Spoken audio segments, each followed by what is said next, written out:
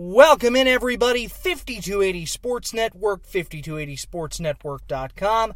I'm Jake Marsing, Denver Broncos beat writer, Nuggets beat writer, Buffs beat writer, featured writer. I'm a jack of all trades over at 5280sportsnetwork.com, coming to you live on tape from the parking lot of the UC Health Training Center, where I am just about every single weekday, here to bring you the Broncos Blitz for October the 18th, 2016. It is a Tuesday, a rare Tuesday practice out here at Dove Valley, as the Broncos are essentially getting an extra day to prepare, a free day in what is a really long week of preparation. Gary Kubiak did not speak today, really the first time that he hasn't spoken, with the exception of, obviously, last week when he was out. First time he has not spoken at the podium since, since before training camp. It's been a long time since a day has gone by out here that Gary Kubiak has been here without us hearing from him.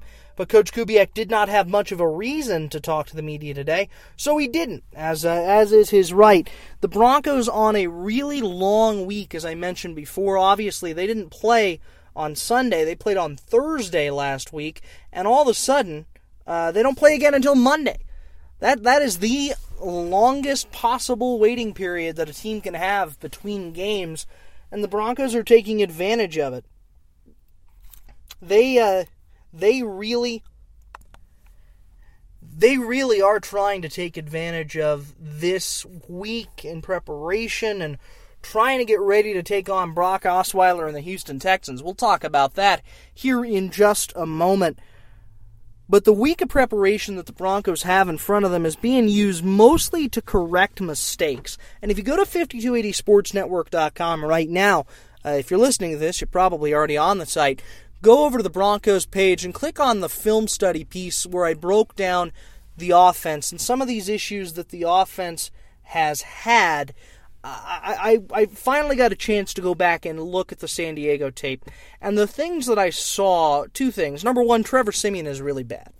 Well, he's not bad, but he's kind of sneaky bad. He's bad in the way that like a burrito at Taco Bell is bad. Right? Like it tastes good, it's palatable, it gets you some nutritional value, some protein. But at the end of the day, it's going to wind up doing more harm than it does good. Trevor Siemian is a progression robot. He goes exactly where the play is designed for him to go, and if that read isn't open, he's not dumb, so he doesn't throw it into like triple or double coverage, but he can't play outside himself. He can't do the extra thing that's going to make this team successful. He can't go above and beyond the X's and O's in order to make plays for the team. And in the quotes piece, I use the term, he can make plays, but he's not a playmaker. And as I've gone on and watched all these Broncos games 2 or 3 times over, I've come to the conclusion that the Broncos really do need a playmaking quarterback because they have so many issues on the offensive side. Most of those issues start up front with the offensive line, and we'll talk about that here in a second. The big thing that the Broncos are really trying to do in this long week is correct their mistakes, really on both sides of the ball. They want to try and get back to basics, back to playing fundamentally sound football. Running back C.J. Anderson spoke about that today in the Broncos locker room. Here we've been winning, and people say you spoiled by that. You want to keep winning, and how you keep winning is you work hard and get back to the fundamentals and the basics of football. And I think that's where we got back to when we all sat down and talked about ourselves Monday, from position to position, from guy to guy. And it wasn't the fact that I wasn't on DT or DT wasn't on me. We're more hard on ourselves and owning up to the mistakes when we see on the film, letting my teammates know, hey DT, I should have did this for you, or hey Max, I could have helped you out this, or Max tell me, hey CJ, I could have done this. It's us, criticizing ourselves so much in front of our teammates that gets us moving. And CJ is absolutely right. The Broncos have to get back to playing sound fundamental football on both sides of the ball. We talk a lot about the offense and the offensive struggles, but this defense hasn't been great either. I wrote a piece last night talking about this and how the Broncos defenders have talked about the need to improve in a couple of areas. First, slow starts. Last season, the Broncos did not give up a first quarter point until Week 8 against the Indianapolis Colts, that first loss of the season that they had last year. So they went 7 full games without giving up a first quarter point. This season, they've given up 41 first quarter points. Last season, they gave up an average of 68.6 yards to tight ends and running backs coming out of the backfield. So receiving yards to tight ends and running backs. Last year, they gave up 68.6 yards to those guys in the passing game.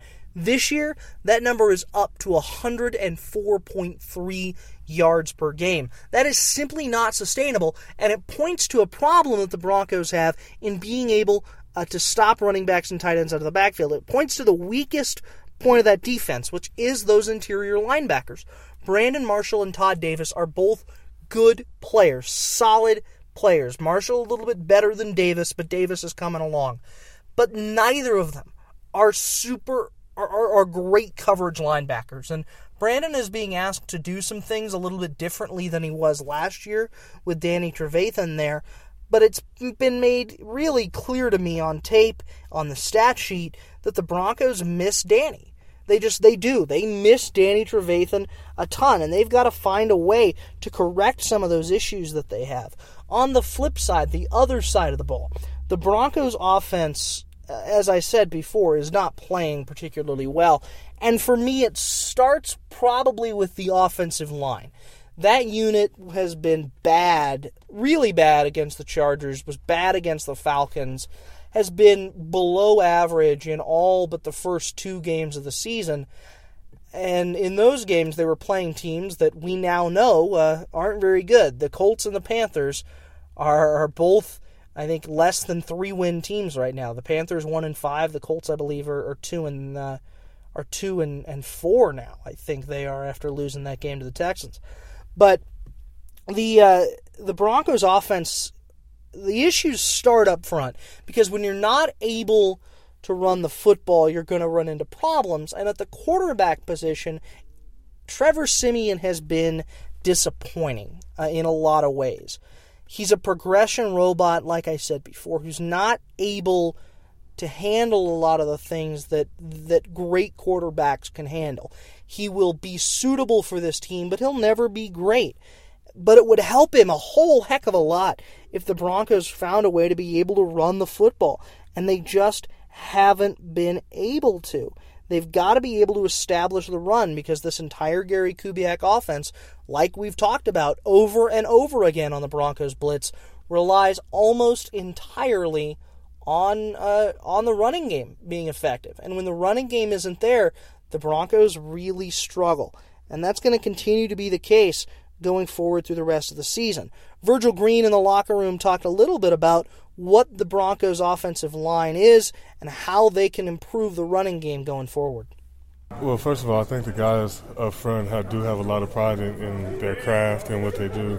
And, that's why I think we could get back to the run game. Everybody knows, even the receivers know, in order to get the pass game going, it makes it a lot easier if the run game is at tip-top shape. So we all know what needs to be done.